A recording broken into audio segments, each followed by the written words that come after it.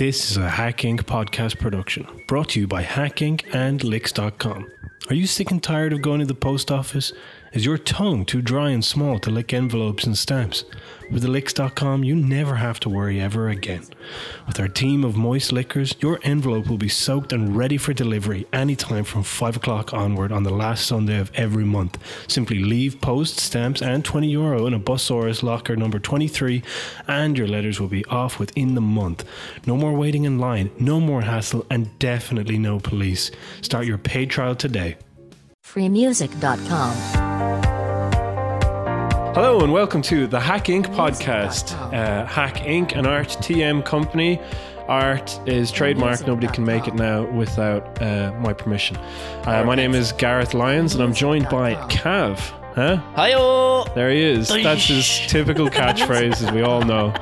My little gong. I have a little gong in my pocket. Yeah. So if you hear, and also if you hear any, well, that's irrelevant. Whatever, it doesn't matter. I mean, do we need to mention that?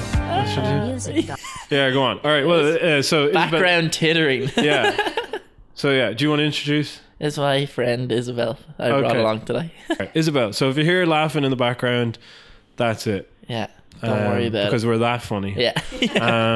Okay. We need the pressure. So this week's episode is going to be further look into the animation industry in Ireland, and we're going to move on to the next big fish, Murakami Wolf Svensson. For that was also there's a lot to get into there, so I'll save that off for later. But first of all, let's start off with the news.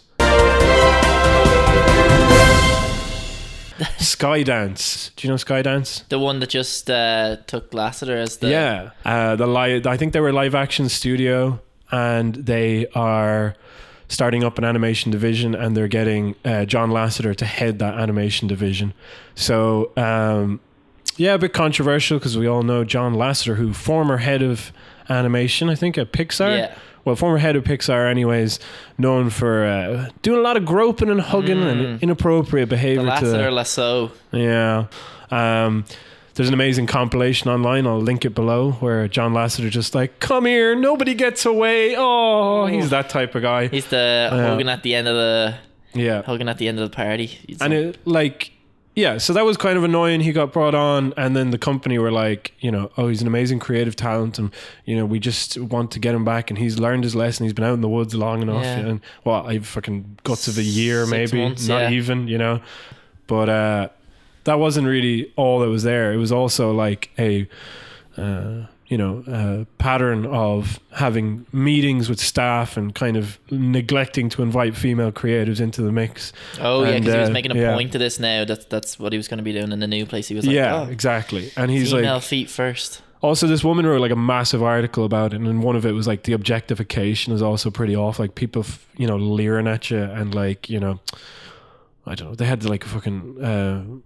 Halloween costume contest, and he got all the ladies to get up and like swivel around. Let's do a turn, So I guess I wanted to bring this up because it came into the news. Like, it was pretty bad, and they had him come in, and apparently there was a Q&A. They got like the Women in Animation, or some alliance for women in animation in LA, have condemned this, saying that it's not like, it's horrible. To hire a known abuser. Yeah. And to kind of be like, well, he's just got more stories to tell. You're like, well, fuck you. Yeah. You know why you're hiring him. The money. Yeah. And then they had a Q&A. They arranged for people to meet up and they asked him, like, why do you think you've paid enough penance or whatever, you know what I mean? Or why do you think it's okay for you to come back? And he mentioned his therapy and all this type of stuff. And apparently he's been doing therapy. And maybe it's the same therapy that Weinstein and Spacey are doing, you know what I mean? But the gap between all of these people coming back into the public eye is getting like shorter and shorter. Yeah. And like I mentioned this before online, but it used to be that, this is a tweet I put out, which is, it used to be you had to give a chunk of change to a charity and then also do some reparations, and like just go through the procedure, But now you don't even have to do that. Nope. You just have to fucking lie low for 6 months and be like, I told the therapist that I'm sorry for being horny. Yeah. And that's it. So anyway, the reason it came back into the public attention this week is because Brad Bird. Yeah. Released a statement about it. So Brad Bird talks in his this interview about like, well, you know, I can't, he's my friend. And you're like, okay, that's fair enough. You know what I mean? He's like, and I feel bad for a situation. You're like, okay, you're getting into more murky territory where you just kind of be like, just say he did a shitty thing. Yeah. Like, just say it, you know? But he was basically saying that, you know what?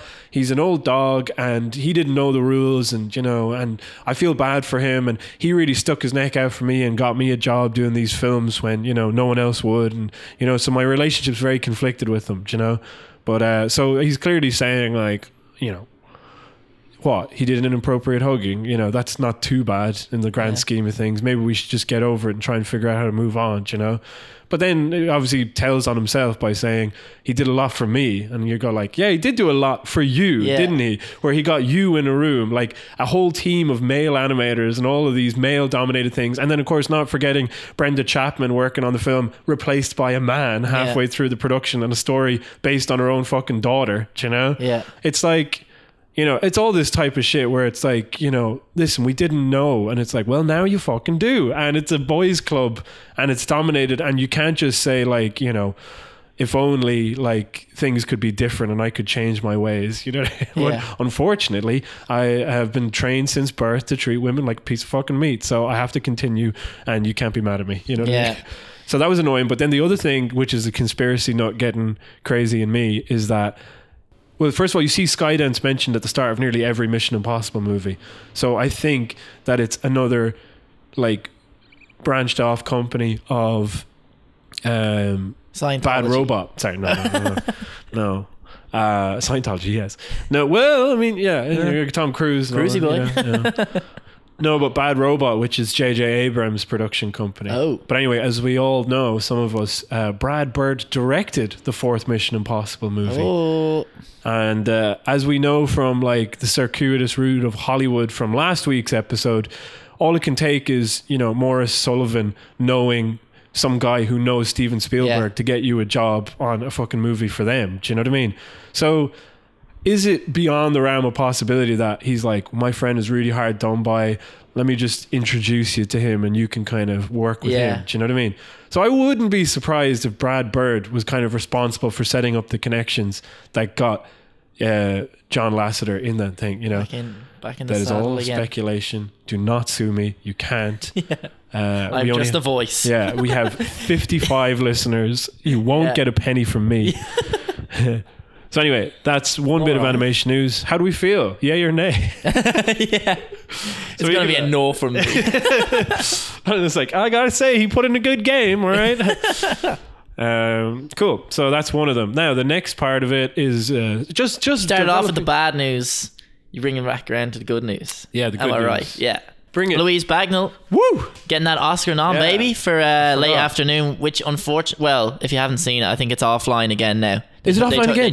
They had to take it down again. Baby. But I mean, of course, it was there for whatever. It was there for like a good month or two. Very good film. I loved it. I thought it was great, and the color, and also like it's just for those of you who don't know, Late Afternoon is about basically a woman who's struggling with Alzheimer's, but it's done in this kind of very playful, cheerful way, and it's not like, you know, I just love the idea of this person like hopping from memory to memory and things being like kind of untethered, but ultimately it's not an unhappy film. Yeah, about, because like, it's a case that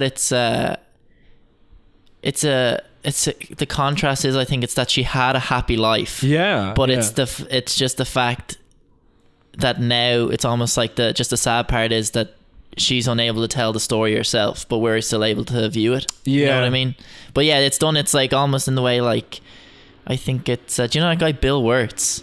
It's like that sounds it's like a YouTube guy, but he's pretty, and he was saying that if you can do a happy melody with sad lyrics and still make people say, he's like, that's when you get it. And I feel like they were like happy visuals, but it still made you feel sad. I was like, that's what struck me with it anyway. And I loved how the character, like, let's say, okay, I think I haven't seen The Notebook, but isn't there something where he goes in and she doesn't recognize who he is, and that's why it's so sad, you know?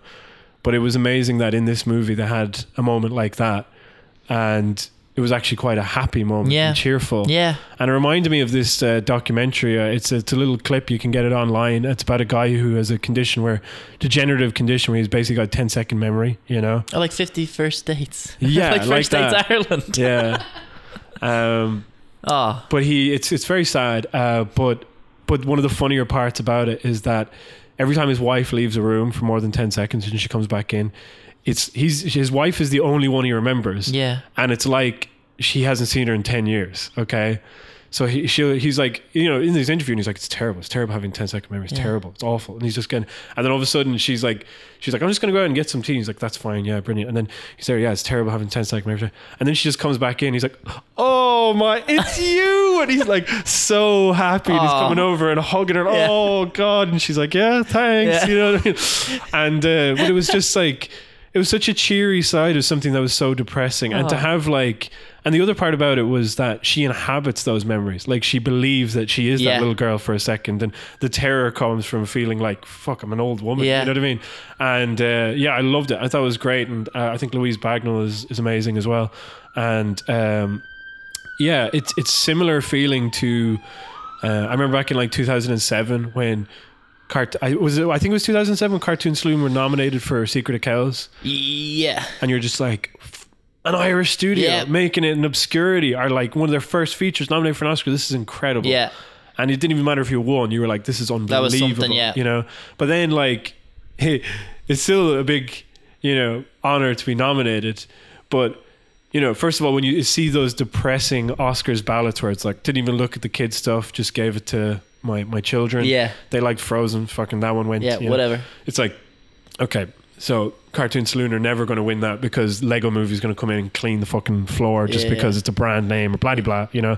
And also like they got nominated so many times. It's like, woo, yeah, cool. Yeah. You know, like 100% of their feature films are nominated for Oscars. You know, so the idea of the short is really fresh because it's like, you know, I think Tom Moore directed the first two, and then Nora Twomey directed the third one. That was great. Yeah. And that one really felt like a contender until you realize that the Academy fucking sucks and they don't watch any of the films, you know? Yeah.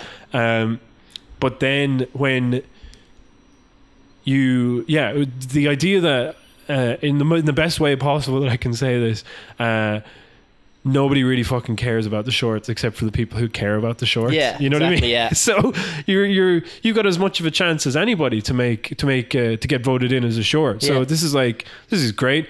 She's like young talent. It's amazing as well. And then the film is also good. So it's like the same feeling as back in like 2007 where you're just like, wow, you know, they're like, this person did it, you know.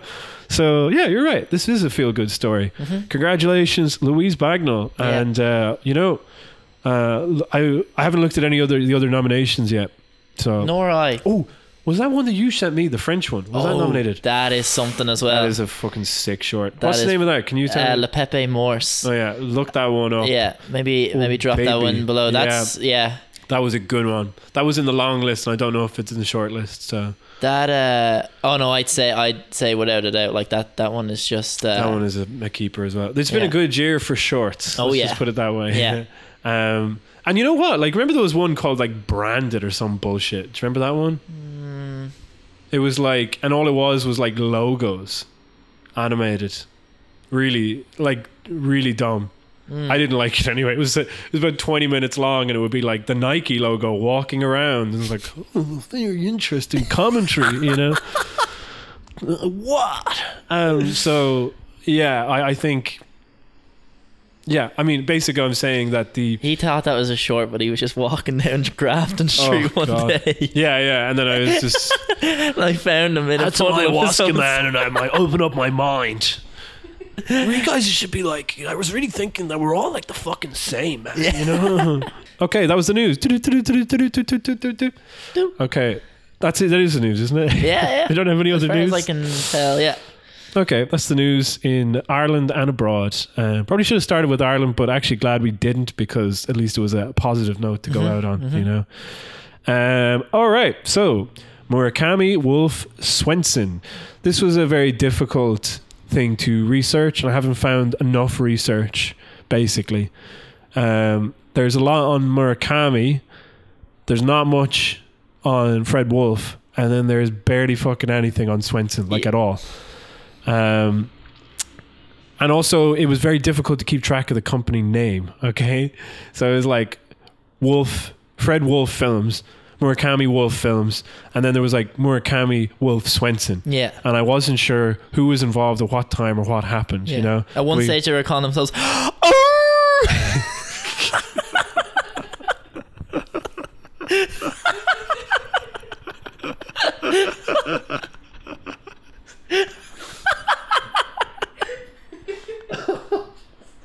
It really got me. Sorry. There was the other one was that we get confused with as well. Is and like I go like, oh, you know Fred Wolf, and they go, yeah, the Law and Order guy. It's like, no, that's Dick Wolf, you know, which is a way better name, Dick Wolf. No, but Fred Wolf, not to be confused with Dick Wolf, and not to be confused with an actual wolf. Yeah. So yeah. One thing that'll happen, the three things that will happen if you're in a taxi and you say you do animation, okay? These are three of the things that the person will say, okay? Yeah. The taxi driver will say. He will say, actually, I got four. Yeah, I might have one as well. So yeah, he'll go like, oh, you so like them Pixar fellas. That's one. Yeah. Number two is, yeah, I remember Bluth setting up there in the 70s now, and they were wrong. It was the 80s. Yeah. And that's number two. Number three is I have a cousin who works in Brown Bag actually. Yeah. And then number four, which we're on to today as well. Oh yeah. Well, actually, this is a genuine. Okay, we're doing a switch to an actual anecdote now. Okay, this is how this podcast is freewheel. Yeah. Woo. So I was lived in a house in Dunleary, obviously, some stage. And I remember talking to my landlord, and he was like quite a posh Southside guy, do you know? And he was like, oh, I design boats for a living. And, you know, he did design boats, you know? And he owned like a few properties. He designed boat names. Yeah. But I lived with him as well. We lived in the house. It was me, Fiacre, and then this like... Is that the guy who used to freeze fries? No, that's a different guy. Yeah. That's another story for another time. Right. That's for our full Irish breakfast podcast that we do as well. That's genuinely a man who used to freeze his his Irish fries like a breakfast, and he would wrap them in cling film and put them into a fridge. I don't know why. Anyway, that's another story for another time. Yeah. But anyways, I was living in this house with Fiacre near Dunleary, and there was like 8 people living in the house, and then the landlord and his girlfriend lived upstairs, you know. And he was very nice. It was a great house. It was one of the best places I've lived in Dublin, and one of the better places I lived in Dunleary. Sorry, I was hearing music. Is that your phone or is it? That's so weird.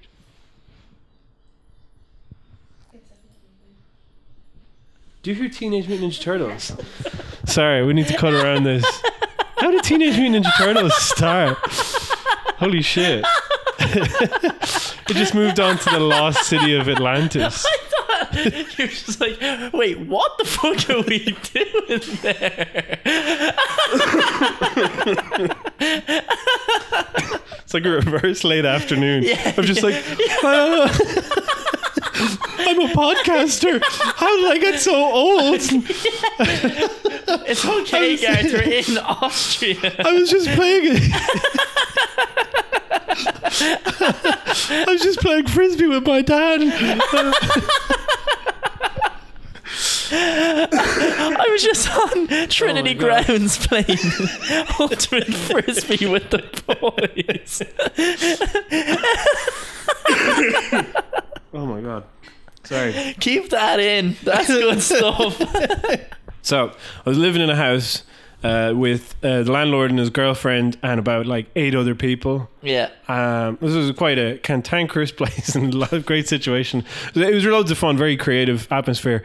But anyway, I remember not really knowing him well, and you're making like small talk at the start. Yeah. And so I just go to him like, you know, oh, so what do you do for a living? And then he's like, oh, well, I design boats. I make boats for a living. And you're like, oh, okay, cool. And he's like, what do you do yourself now? I was like, oh, I'm a student. I'm studying animation. Oh, animation. Yeah, I worked on Teenage Mutant Ninja Turtles back in the day as well, actually. Like, it was like, oh, I did a bit of plumbing myself. You know what I mean? Or whatever.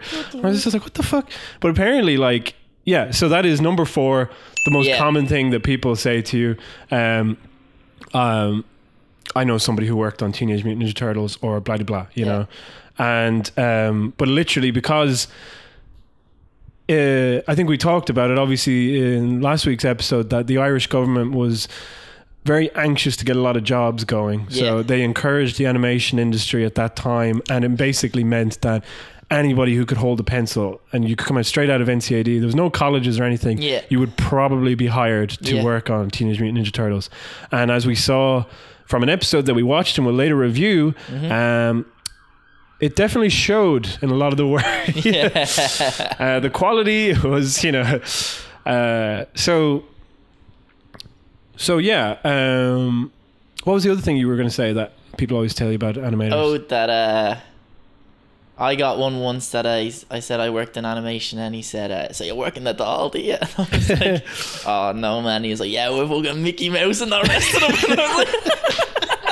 And I was like, whoa, he got me. I was like, this moron here. But it was actually, that wasn't in a taxi. That was like by one of the men that guards the 40-foot. But I felt like he could have been a taxi driver just based off the fact that one of his arms was like more tan than the rest of him, because he'd just be hanging that out of the side of a Passat or something. So, as you're saying, Fred Wolf Studios or Murakami Wolf Swenson was one of the studios that kind of kickstarted the animation industry in Ireland as well, on top of Sullivan Bluth. And I also heard of another studio which I knew nothing about, which we'll actually have to talk about at a later stage once I figure out more about it. Okay. But watch out for Emerald City Productions, which I'd never heard of. What did they have under their belt, on their hat? They did like a bunch of Wizard of Oz things for obvious reasons, you know. Emerald City. Yeah. And I thought it was because of the Emerald Isle. Huh? Yeah. Nope. Nope. Wrong! Okay. So like I said, you know, I was doing some research into this. It was hard to find a lot of things. I've consulted a lot of newspaper clippings and, you know, I did genuinely. I've been like, and I tried to ring the IFI and get some sort of like footage or some sort of, and we found like trace bits of it, but it's always like stuff like, you know, like jokes we'll hear later on, even where it'll be like, you know, St. Patrick drove the snakes out of Ireland, but 4 turtles are coming back in, you know, that type of stuff. Yeah. It'll always be like articles where like, imagine they're drawing them up there. So yeah, like I said, Murakami, Wolf, Swenson, we're going to talk about those 3 in very broad strokes and give them their own individual episodes later on once we find out more, and if we find out more. But especially going to give a big episode to Jimmy Murakami, as Cathal Gaffney of Brown Bag fame referred to him, the founding father of Irish animation. At least that's what I've been telling people. Yeah. I've told him that as well. I don't know. I was going to say Cathal Gaffney stole my idea to call him. Yeah. That's a really bad. That doesn't even make sense as a joke. So let's get down and break down the history, starting with the big kahuna himself first, which is Jimmy Murakami. Jimmy Murakami. Is that racist? Is it? Did you do that? No, I was doing Was like that a meant to be like, thing. Wrestler? Yeah. Okay, I thought you were doing it like, you know. Sorry, I'm just gonna look up really quickly because.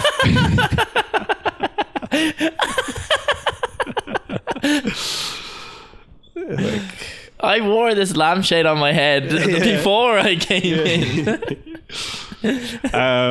So, originally born as Teruaki Murakami, apparently, according to Wikipedia. That one, I can't verify that, but he obviously ended up going by Jimmy Murakami. So he was a child of Japanese immigrants and born in California. And why I didn't write the year down, whatever, we'll save that for the Jimmy Murakami podcast. But here's a tragic childhood, as he grew up during World War II and was in an internment camp for a part of his life, where his sister died, I found out. Oh. His sister died of leukemia, his older sister, and it was an incredibly scarring time, you know. So obviously there's so much to unpack there. We're giving him his own episode later on down the line, and we'll save all that for another time. So he went on to study in Chouinard Art Institute. That's how it looks, so that's how I'm saying it. In the late 1950s. He worked in UPA in 1955, okay? What does UPA stand for again? United Productions of America, which are famous for their very iconic style that got adopted in advertisements in the 50s and stuff, you know? Yeah. And basically changed the face of animation. So, yeah, like I said, we're just kind of skipping through the timeline to get to when he gets to Ireland. After that time in UPA, he ended up bopping around. He went from New York to Japan and then to London and all around Europe before coming back to Los Angeles and setting up Murakami Wolf in 1965 with his business partner, Fred Wolf. Okay. It was a commercial studio, and they basically used it to keep the lights on and make their own personal projects. Okay. Finally, though, he settled in Europe in 1971 after working with Roger Corman.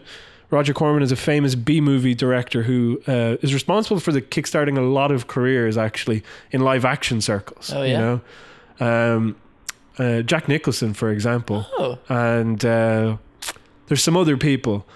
I know that I could be wrong about this. I'd have to look it up, but there's like literally people like, I think James Cameron works for him and Joe Dante and people like that, you know.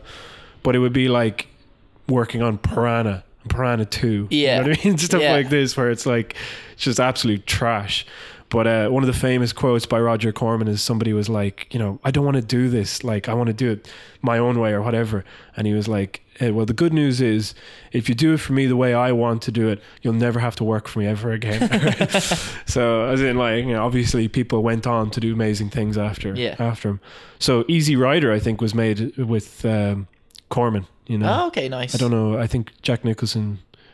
No, I'm not going to say anything about that. We're not a live action podcast, so fuck it. So anyways, Roger Corman there's a documentary about it. I think it's called It Came from Connemara. It was about Roger Corman, obviously, like many people, coming to Ireland to make movies on the cheap and make things on the cheap in general. So Jimmy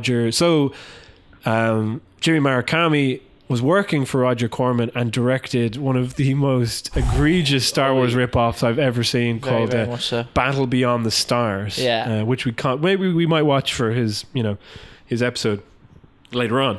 But I think in that time in Ireland and working with Roger Corman, he actually met Swenson, which is Charles Swenson. You know, so he's a very lo-fi independent kind of person, and he also set up a studio in Ireland at that time called Quattro Films to make his own freelance projects. But later he closed that to set up Murakami Films in Dublin. Yeah. And then with his former business partner, Fred Wolf, Wolfie boy, managed to set up Wolf, Murakami Wolf. Yeah. And Fred Wolf was already working in production on the Teenage Mutant Ninja Turtles. So they took on some of that as a satellite studio, you know. So that's his story leading up to time on the Turtles, and probably where we'll leave it for now, just so that we can have time to fit everybody else in. Yeah. But sorry, I had the tab open and now it's gone. I'm literally opening Fred Wolf's Wikipedia page, and we're just going to look at the films that he made. Oh baby. So The Box. So Fred Wolf is famous for directing The Box, which was nominated and won an Oscar. It's from 1967, and it's about an old bearded man wearing a raincoat. This is straight off of IMDb. All right. Is this available online? Yeah. Yeah. An old bearded man wearing a raincoat walks into a bar and sits down, placing a mysterious box next to him. The other patrons try, with varying success, to find out what's inside. Pretty good. Yeah. Gotta hand it to him. Louise Bagnall, Hang It Up. The best film's already been made. Best short. So, an American animator. His works include the 1967 short subject The Box, for which he won an Academy Award. Whoa. Okay. It was hand drawn. It was kind of like crafty looking, you know. And he made a television special with Harry Nilsson, famous Harry Nilsson. called The Point. Okay. And then obviously his commercial studio produced such shows as Teenage Mutant Ninja Turtles, James Bond Jr., and Budgie, the little helicopter. Oh, good grief. Yeah, I know, it's all pretty... Ended on a high there. Woo! So, yeah. Also, this is a very funny thing about the Wikipedia page for Fred Wolf. In 1989, MWS, obviously stands for Murakami Wolf Swenson, established a satellite studio in Dublin, Ireland, known as Murakami Wolf Dublin. S has vanished now. I don't know why. Before eventually adopting its current name, Fred Wolf Films Dublin. In this studio, each project is produced by a dedicated Irish crew of leprechauns. So I don't know how long that's been up there, but it hasn't been changed. I did that last night. Yeah. The Yankin needed it. But I think he's got a lot of kind of credits to his name because, you know, he wasn't only working on the shows under his own studio, but he also apparently worked on Gargoyles. So it's pretty cool. Cool. And good time. Care Bears. There you go. Oh. Relevant to Irish animation now. Because now we make the fucking Care Bears. So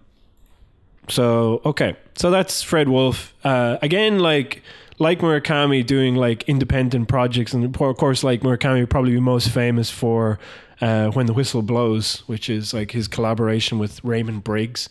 Yeah. And it was the film after The Snowman. I mean, he's famous for being kind of, I think he was like lead an assistant director or something like that. He wasn't like a director. Yeah, but was the animation director on? Maybe. Yeah. He was heavily involved in The Snowman. Like I say, that's for a future episode. Yeah. But either way, these guys have a history of being like, you know, lo-fi kind of relative. I mean, not lo-fi, but just like creatives and people who are interested in animation and making films, you know, and edgy films, like legitimately edgy films, and not like Bluth, which was like off-brand Disney, you know.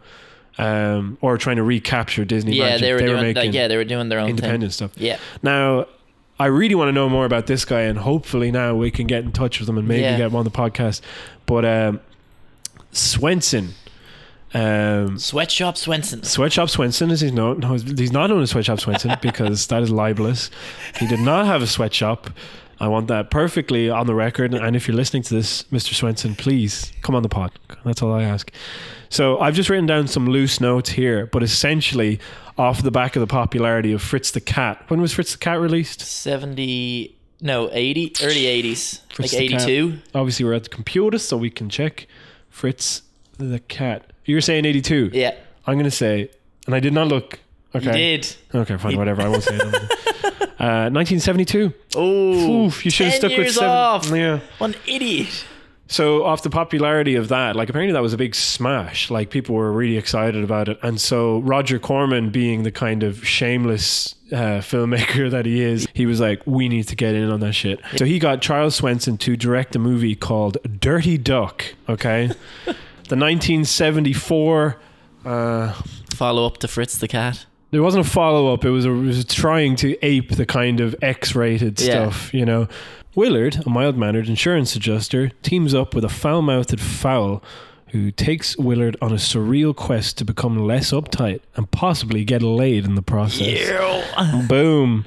So we were watching a video. The guy provided the guy whose name is Mick Garris, I'm saying here, nice. Oh, yeah. provided some information on Charles Swenson, saying like he mostly directed children's stuff after that. Strawberry Shortcake. Few Rugrats, Rugrats, and then he didn't hear from him. Well, he retired in the early 2000s and is now a painter in Los Angeles. But also, he was one of the names on Murakami Wolf Swenson in Ireland back in the 1980s. And they moved the studio there in 1989, as far as I know. That's where they had the studio. They opened up the satellite studio, which was obviously started by Murakami. He brought on his business partner and presumably Swenson, who he met with Corman as well. And they started up this company until eventually Fred Wolf was the only one left in there and was running, you know, this place that did the Turtles. Okay, so that's the brief, broad strokes history of the studio. Now let's talk about Teenage Mutant Ninja Turtles. Yeah. Or Teenage Mutant Hero Turtles if you were in Europe, because of the restrictions on ninjas. Basically meant that they had to change the title and also later removed Michelangelo's nunchucks because they were deemed inappropriate for children. And they were eventually replaced by the Turtlecom. and the turtle com had a rope between it, so it was just nunchucks with a bit of rope. Yeah, an With our aggressive two yo-yo. toy shows. Yeah.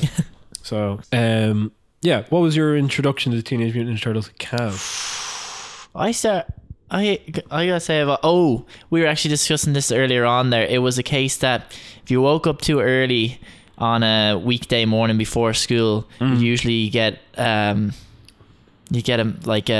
eye full of two dogs fighting on animals of Farthing Wood. If you woke up too late, then you get the Flintstones, but if you hit it just right, you'd get that Teenage Mutant Ninja Turtles, which I was a huge fan of. I do remember waking up very early to watch that show, and but teletext would be on at a certain point for me anyway. Oh, whoa. Oh, okay. Maybe I'm revealing how. But teletext would be on, but it would be really funny because the transmission might have started already up in fucking Donnybrook and Montrose. But for some reason, so the teletext would be sitting there and be waiting. It was like, it said it would start at 7 a.m. and it's 7 now and it's not on. And then it would start at 7:15, and a part of the episode would have already played, so you'd have missed a bit of it. So you've only ever seen half of every episode, so you just pieced them pretty together much. then. I mean, not far off. But that was that was eaten with, each bowl was observed with a nice bowl of cornflakes with me. But and then it I feel like I've followed them since, but I think out of all the series I've been introduced over the years, I feel like I'm still pretty prone to the first one, I gotta say. Yeah, I think I'm more of a fan of the brand as I am. It's kind of it's funny. I was thinking about this, watching. I went to see the Druids did a play of Richard III. Yeah, and I was like, I didn't know anything about Richard III. But I was sitting there and watching it, and people were like, it was interesting how they substituted these elements, or how they made it contemporary in this way and they removed this bit.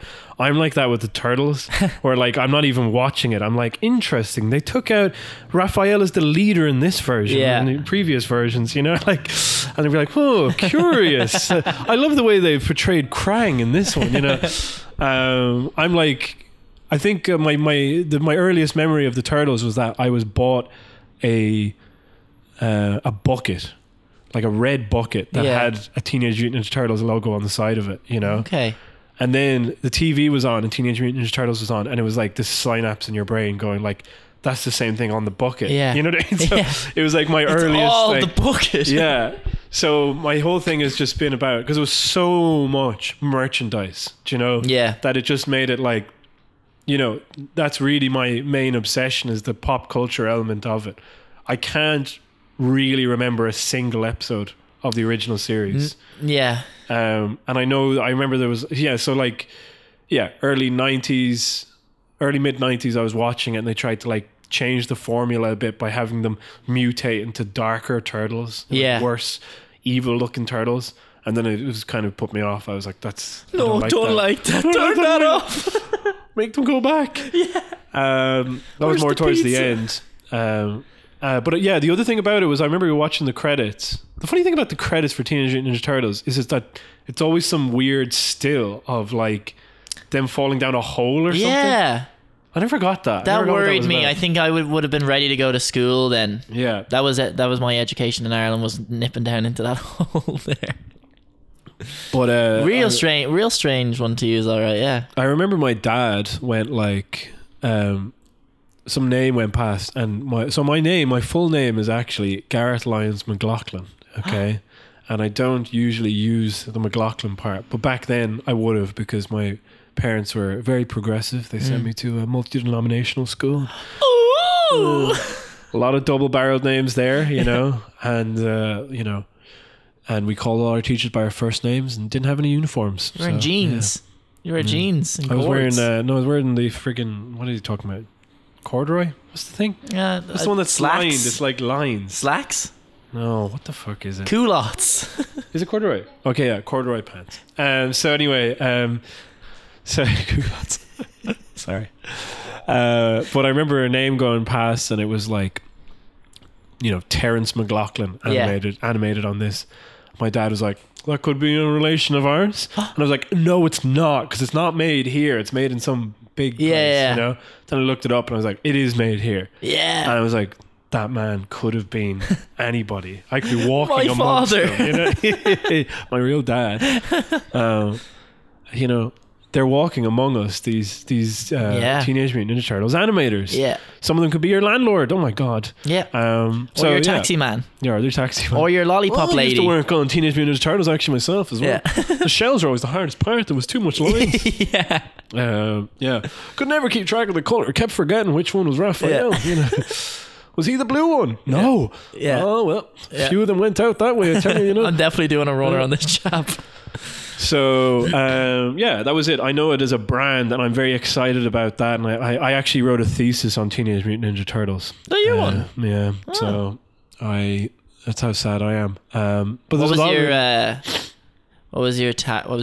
Or what's the? I can't remember. Yeah. But I know it was also. I just wrote about two things that I liked. What was your angle? Oh, I do remember my angle. No. It was. I wrote about Teenage Mutant Ninja Turtles and Doctor Who. Okay. And I was talking about, I was basically trying to talk about how parody can become canon. Do you know what I mean? Okay. Because the original comic of Teenage Mutant Ninja Turtles Yeah. was a parody of Daredevil, you know? Yeah. Like, in the most obvious way possible. They all had red bandanas, okay? Yeah.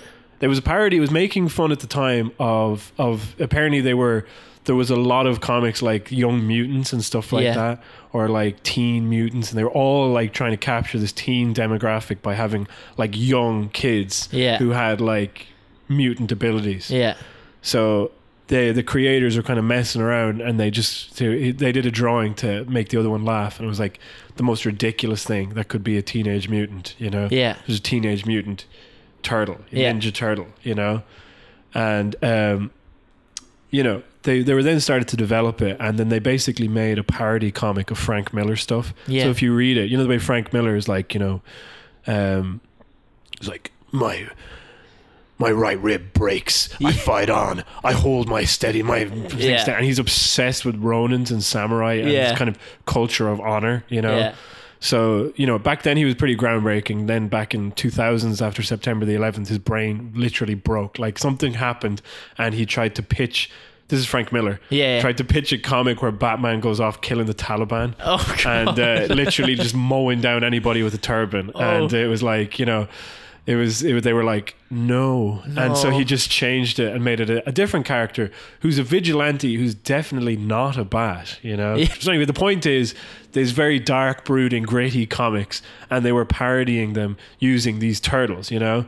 But then I was wondering about the point where the turtles become so popular that in the present day, which was about 2012 when I wrote it, there was like a new series coming out, and people were going like, they can't say Booyakasha, they have to say turtle power, Cowabunga. And I was like, how is something that was like created just exclusively as a parody, you know what I mean? Yeah. How does that get some sort of legitimacy or become legitimate and have a canon and a kind of history and stuff that for some reason can't be broken, you know? So that was my idea. And it was the same thing with Doctor Who. It was using both of those texts to kind of compare and contrast them with each other to show how, like, you know, something that was silly and made on a whim could somehow take on this, you know, reverence for people. Yeah. So anyway, that was too much information. Yeah. Disgusting. Getting cut. So let me just move on to this. So yeah, they set up in Ireland, obviously cheap, and that was what they got. And you know, apparently within the studio, this is complete hearsay, but from a friend of mine, I was told from another animator who worked on Teenage Mutant Ninja Turtles that they would have a contest called Worst In Between of the Week. Oh. So they would put up an in between, like, oh, that's a winner. You know what I mean? Like, and everybody was just like, fuck this. This is just like, and you can watch the show and see for yourself. Like, you know, and I mean, like, people will now reappraise it and be like, oh, and it was such a time and the creative energy in the room. I was like, yeah, okay, fair enough. I believe that. But I believe also that you were 21. You know what I mean? Like, like, oh, those days in college where we were just so carefree and you'd come in hungover and you'd try not to let the boss know. So anyways, for this thing we see, so set up as an animated, so turtles were animated there. Okay, cool. So I think the turtles were animated from season 2 onwards. So they didn't start off there. And they were set up by Fred Wolf was responsible. See, I think that. So obviously, these guys made the comic and the cartoon. Sorry, they made the comic books, and they kind of were set up in a studio they called Mirage Studios. This is Kevin Eastman and Peter Laird. Okay. Yeah. And then Wolf was in. Wolf was in a different thing.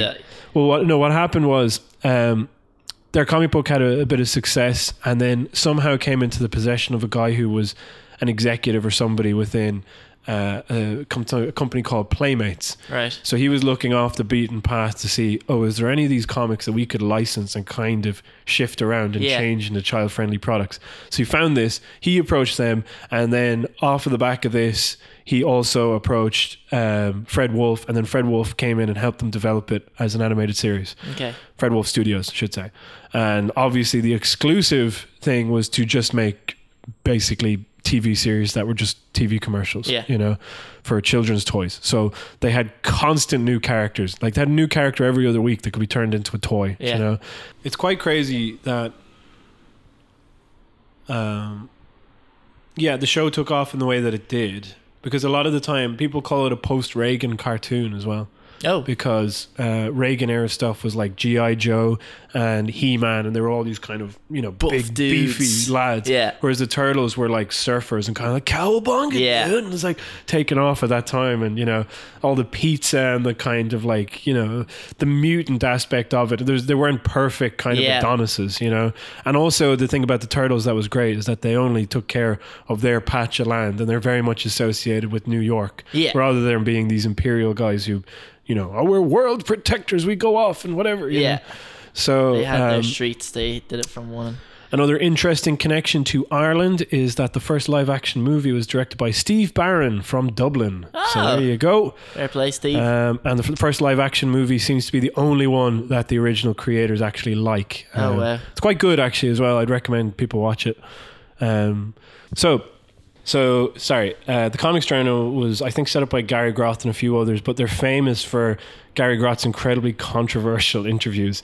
He does these interviews. I think they've been sued like 3 times, okay? Oh. And this is like a magazine's journal, a magazine about comics from, I think, the 70s up until the early 2000s. Okay. Very well researched. I don't know any of this shit. I'm not very good with dates. I just know the storage, We're loosey. So it's fine. So numbers are bad for me. So anyways, he had Kevin Eastman on to talk. And like, this is the days before the internet, and Kevin Eastman is being interviewed for a niche magazine. He just lets loose, on this thing. Oh, yeah. It's fucking brilliant. I would really recommend reading it. It's like 20 pages long. All right. It goes on for fucking ever. And Kevin Eastman is an amazing guy because I guess another more broad strokes of the Turtles. Obviously they made the comic. It became unsuccessful. It became surprisingly successful. Yeah. They did not anticipate that this would happen. They set up a comic studio. Playmates approached them. They made the series.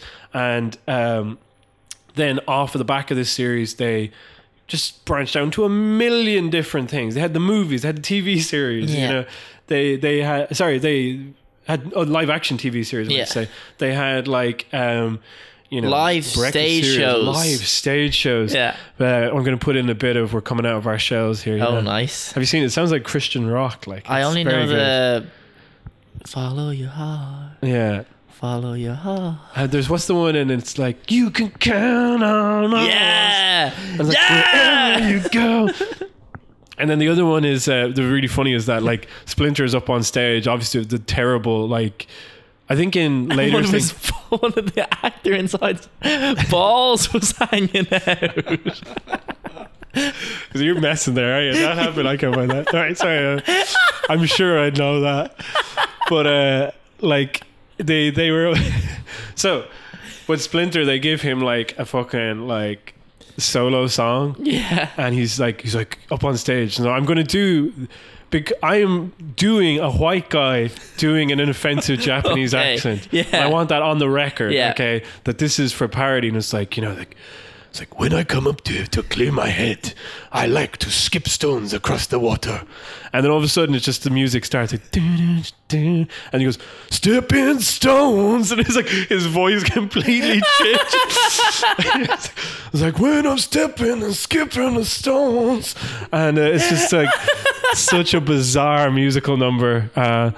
So anyways, yeah, they had all of this naff awful shit. Okay. So within this article, the history of the Turtles, let's use this really quickly through this. Yeah. Good Lord, I'm telling you, is that basically the relationship between Eastman and Laird became very tense, okay? Yeah. Because they were dealing with a lot of lawsuits and stuff, you know? So what ended up happening is Eastman signed off on something that Laird really did not agree with, which was the addition of a female Ninja Turtle to the live-action TV series, who was to be called Venus de Milo. And he was furious, and they fell out over this for years, okay? Fuck. And Eastman was fed up with the Turtles, so he just signed away his half of the Turtles to Laird, okay? And continued on with his own comic ventures, which is an incredible story. Everyone should hear it, where he tried to give 70% of the profits to the people who make the stuff as opposed to the company. And just went fantastically bankrupt. Tons of money gone. Very funny story, and he's very candid about it in this interview. But anyways, meanwhile, Laird went on to make the 2003 or 2002 Teenage Mutant Ninja Turtles TV series, which is kind of more like Western influence. And I think it was made with 4 kids who did the Pokemon series. So, or they dubbed it at least. I don't know how. Fox, isn't it? Fox Kids or something, There was one that was 4 Kids Entertainment, though, at the end of each one. I was never into that one as much. No. I didn't like that one. I thought it was too self-serious. And so they had, like, you know, issues there. There's a section of this interview, in fact, where Eastman just admits straight up, like, you know, I didn't really care about the Turtles, but Peter really did. So he, you know, they didn't like the way that the Shredder was depicted. They didn't like in the earlier ones that the Shredder was really silly, you know. They preferred him to be serious and menacing like Darth Vader, and they only think that the live action guy got it right. But then, so Laird was like, okay, I'm going to make my own version of, I'm going to make the proper version of the Shredder in the animated series. And he did. I didn't really like that animated series. Whatever, it's gone now, you know. Yeah, bye-bye. Bye-bye. They had like 3 versions of that. One where they go into the fucking future as well. It's crazy. So then, Laird sold on the rest of the Turtles' rights to Viacom, okay? Yeah. I guess feeling content that he'd done everything with the Turtles. Viacom then got to work on making a new Nickelodeon series. Then they got Eastman on again. And Kevin Eastman was then involved. And that series is fucking fantastic. This is 2012, I think it started in. And so it's like a horror show for children. And it's got very dark, gothic kind of... And and this is another thing I forgot to mention. There's they're running away from somebody, and they have to take refuge in this building. So they go into... again, you know, the Turtles always flirt with casual racism, okay? But they take refuge in a sushi restaurant, okay? Which is owned by a Mr. Murakami, okay? Who's a blind chef. I've seen that bit, yeah. And everyone I've shown this to disputes it, but he is modeled after Jimmy Murakami. There's no question about it, you know? Wow. And... So yeah, Murakami appears. I'm sure he would hate that, because I approached him one time at the Galway Film Flat and said, "You made the Turtles," and he was like, "Yes, I did." And then I was like, "I want to make cartoons like the Turtles," and he's like, "You should really aim higher. Those are not very good cartoons."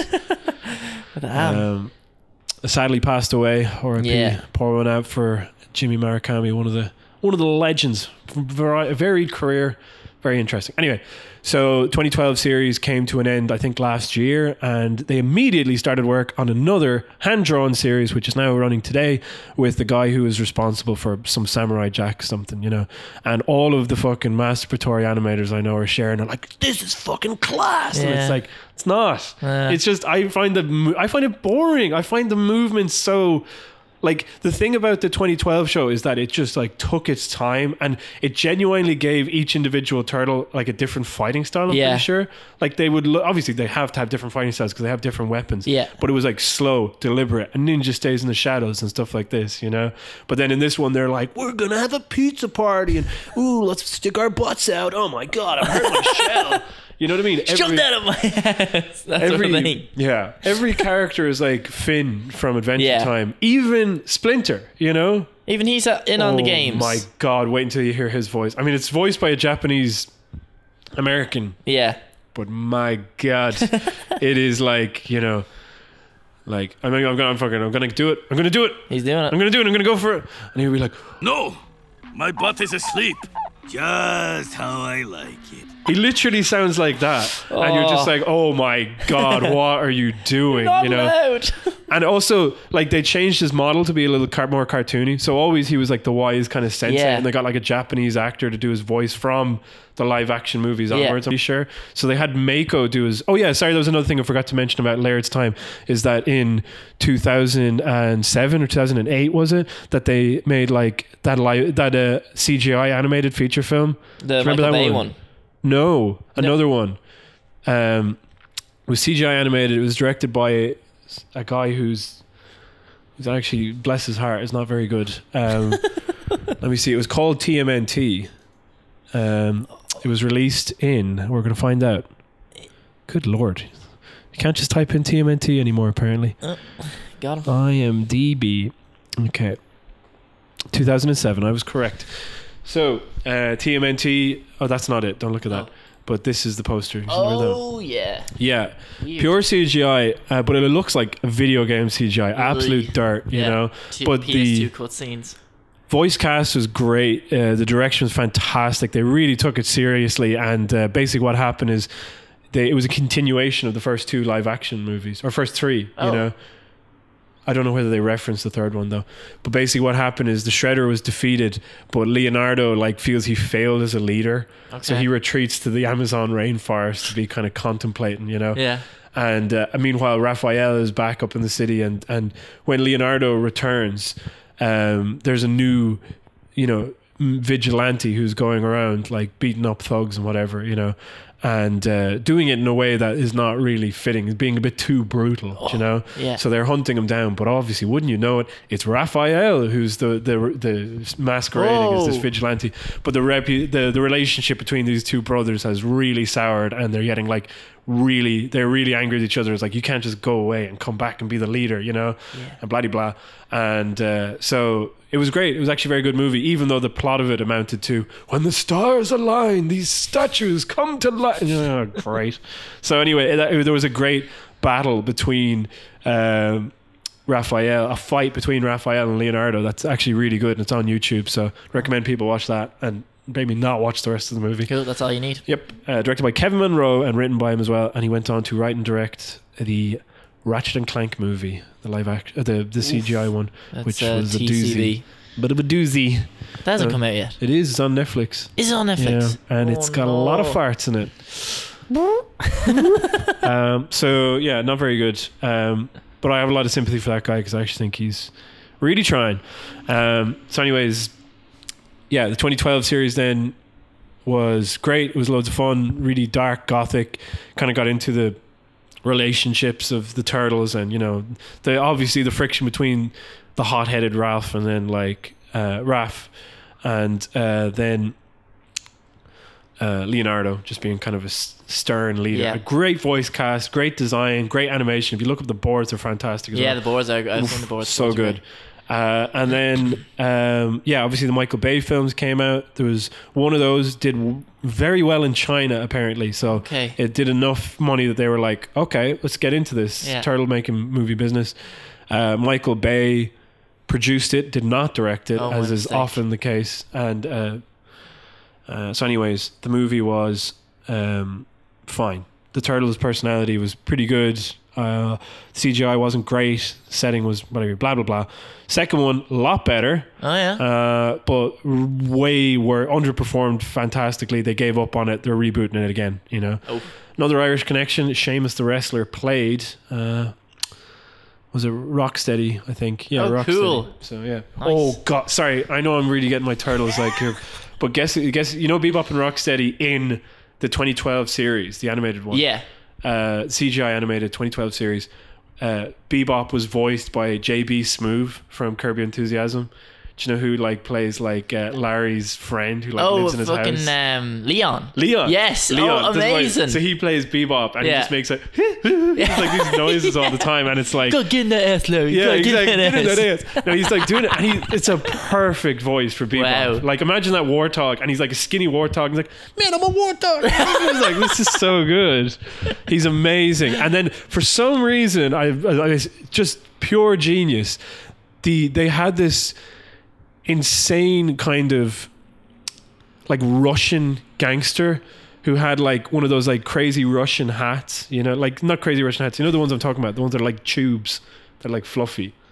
Oh yes, Yeah. another one. Yeah. He's got Fluffy like tube. He had like one of those, and then I think his like like weapon of choice was like a sickle. Like he was just a really jokey Cosmo. What am I looking for? Not a cosmonaut, but like a communist. You know? Yeah. And they so these were like two pre-existing characters, and they were just like, we'll turn them into Bebop and Rocksteady. Yeah. So Bebop is like this kind of, you know, kind of groovy, you know, the guy who's got like a purple mohawk and Yeah. he's already kind of hip and trendy. Well, yeah. Kind of talks like Michael Jackson, you know, and then they have Rocksteady, who's like a fucking communist rhino, and he's like, "Comrade, we must go here," and he's just like charging through. I was like, "Dude, you guys are," I just loved it. They're geniuses. Like the whole series is amazing. I cannot compliment it enough. And now to go back to bitching on the new series, which is just a fucking like every character feels exactly the same. The animation may be impressive, but to what fucking end? Because who cares, you know? So, in response to Eastman saying, which ultimately, because of the success of the Turtles, we could no longer do kind of a trip. So he's basically saying that they couldn't work on the comics anymore. They thought like, we can do whatever we want with the series as long as we can keep doing what we want with the comics. We can take out the edges of it, remove beer and violence and all this and swearing, you know. But it's fine because we'll be able to do the comics. But then they couldn't because of the lawsuits. Yeah. And then Groth is like, lawsuits? People were suing you? Yeah, it seemed like everybody was. Groth's like, for what? Anything. Buffalo Bob from the Howdy Doody show filed a $5 million suit because he said we stole Cowabunga from him. He used to say it in the Clarabelle the Cow segment, I guess. I've never seen a Howdy Doody show, to be honest, but I guess he used to come out and say, Cowabunga. Annette Funicello and Frankie Avalon used it through all the big beach blanket bingo movies as a surfer term. And I think Bart Simpson, which I hear he also sued Matt Groening for stealing Cowabunga, was what our lawyers called strike suits. Basically, they come in and they say, we have grounds for a case and we're suing you for $5 million. But after a couple of months of due diligence and sorting it out, they'd say, look, we'll settle for $50,000. You know? So that's what ends up happening, dealing with tons of fucking lawsuits. So, but the part of the lawsuits that I wanted to get to was when then there was Fred Wolf. The animation company that we worked with, hired by Playmates, a work-for-hire animation studio that basically said they created everything about the Turtles that made them such a big phenomena. So they sued for half the royalties that we'd made in the entire history of the property.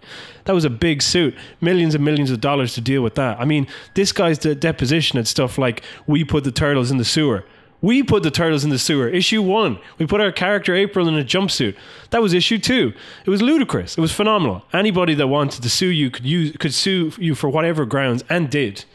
So I just thought that was an interesting thing that's always left out of, like, they have these like Turtles documentaries, and it's like, it's just such a time to be working. And it's like, remember when you sued them for half the royalties of this? Like, anyway. But he sent my water. Okay, so that's a broad history of the Turtles. Not even their time in Ireland. God damn it. All right, well, it's a good episode. I hope this is interesting. You know, I'm happy with the thing. So, wrap it up. We're going to talk about, obviously we watched an episode of the Teenage Mutant Ninja Turtles for the show, and it was The Irish Jig is Up, where they come to Ireland. So, I'm going to read the plot synopsis for this episode just so everybody has a broad idea of what's going on. I said broad a lot on this podcast. The Teenage Mutant Ninja Turtles and Splinter journey to Dublin Capital of the Republic of Ireland, thank you IMDb. Land of myth and legend. Meanwhile, Shredder, Rocksteady and Bebop use Krang's Rainbow Trans Charmer to transform all of the cute furry animals in Dublin into vicious beasts for reasons I don't understand why he needs Ireland. You know what I mean? Sounds a lot like Mondays at Coppers or something like that. Sounds a lot like these multinationals coming in, huh? Doesn't it? Fuck, he's doing it again. Yeah. Bloody clowns. 1 pint of Smithwick's and he's off. They were sick of the countryside, so they come to Dublin. Yeah, nice. Where Splinter wants to teach them about the myths Saint and legends Patrick. of St. And Patrick. where there's a statue standing in Stephen's Green. With St. Patrick on horseback with 2 swords above his head, ready to cut off the Queen of Scots' pretty head. Brutal. Look very violent. And then they decided they would go back to the countryside, so they did. I'm presuming they were in Meath, Cav? Yeah. Could well be, yeah. I was like, there's my house! Yeah. And they went to a big castle, and then they got chased by rabbits, I guess, you know? Rabbit and a chicken, yeah. A chicken with yeah. teeth. No, and that a was rabbit later. with 2 sets of teeth. Oh, my mistake. Yeah. No, but you are correct. It did. The rabbit did have 2 sets of teeth. Yeah. That needs to go on record. Well, funnily enough, no Irish people in an episode based in Ireland.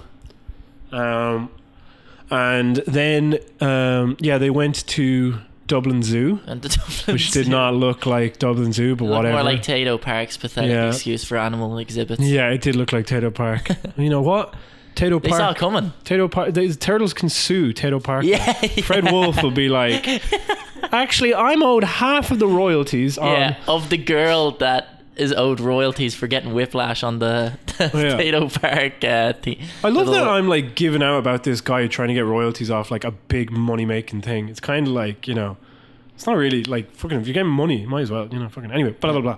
So yeah, that was the episode. Was it good? How many, oh yeah, I'll tell you the turtle thumbs out of 10. turtle thumb. But one thing before we wrap up talking about that is a little story here. So, in an article written in 2014 for Brown Bag Labs, okay, our good old friend Gary Blatchford has written, the Gaza himself, friend of the pod, Gary Blatchford. He says, in 1989, the Murakami Wolf Studio was set up in 1989. That's somebody didn't proofread this. to work on the Teenage Mutant Ninja Turtles and James Bond Jr. animated series, joining the Sullivan and Bluth and the Emerald City Studios, which I now discovered from this thing, already based in Dublin. In Series 7, 1997-98 of the Teenage Mutant Ninja Turtles, oh my God, what an article.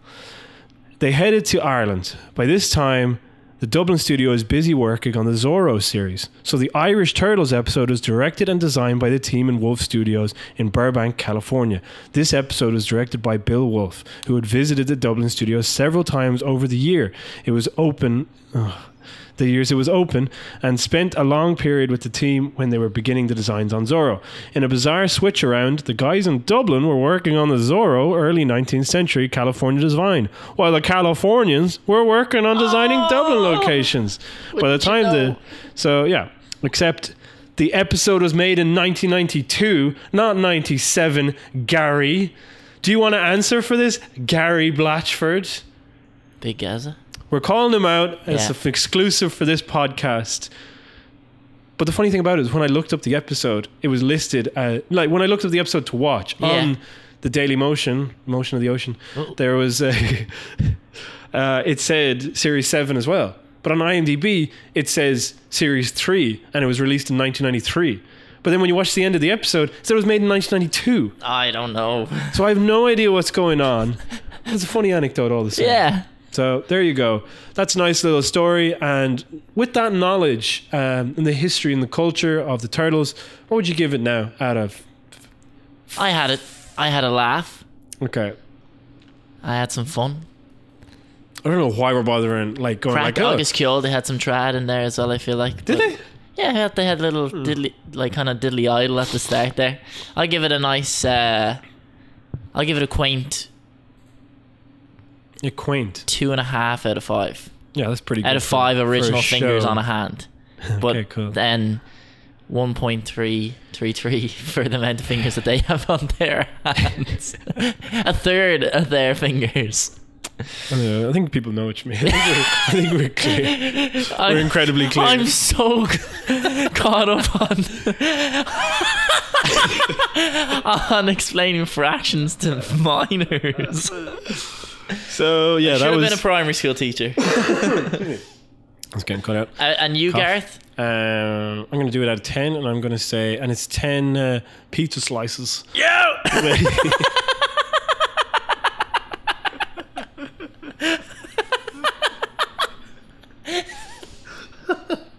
It's going to be. It's going to be 5 out of 10 because I did get a kick out of seeing Dublin at the start when they had the forecourts. And do you know what? Like, it was self-aware. It's basically the same.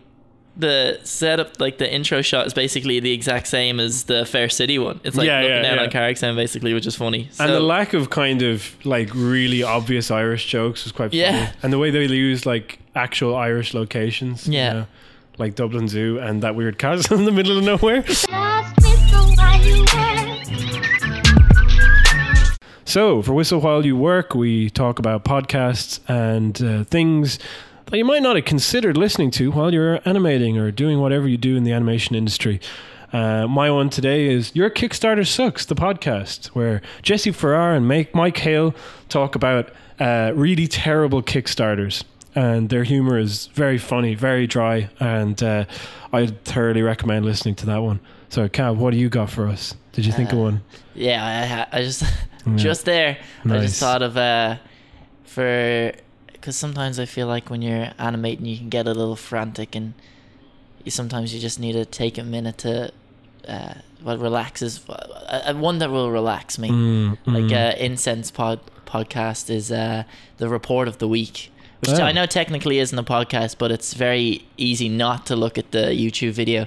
And that's basically one where he'll just rate and review American fast food products. But he's the character himself, this report of the week, I think his actual name is John. It's just quite the character. You're coming back for him. You're not really coming back for like the nacho cheese bites or whatever the heck it's going to be. Yeah. But I thoroughly recommend. There's a podcast I haven't listened to called Doughboys, which is my friend Ewan is mad for that. Yeah, shout out to you. Can I say hello to this boy? I just want to say hello to my mum and my dad. Hi, mum, and my sister Brandy. Brandy's my dog.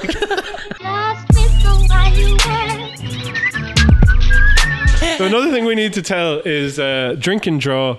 Sorry, Cav. Wednesday the 30th. Come by. It's Lucky's. It's just around the corner from Vicar Street. It's gonna be it's gonna be a good time. Right. Oh, and then if you missed that though, we should say as well that the Comics Jam is on the day after. Ooh, if people can't make it on Wednesday, that's gonna be upstairs at 7, I think, in the Lord Edward. Oh no, in a different place. So it's Lord Edward, which I think is just more or less across the road from Trinity. So there you go. No, Lord Edward is across the road from Christchurch. Oh, my mistake. Right next to Jury's near Christchurch. So both in the Thomas Street area. Yeah. So that's pretty cool. So Drink and Draw happening, and then you have the Comics Jam the next day. Is that what it's called? Yeah. Okay, cool. Well, I've been Gareth Lyons, and this is you can outro himself. Sorry. And this has been the Hack Podcast. What up?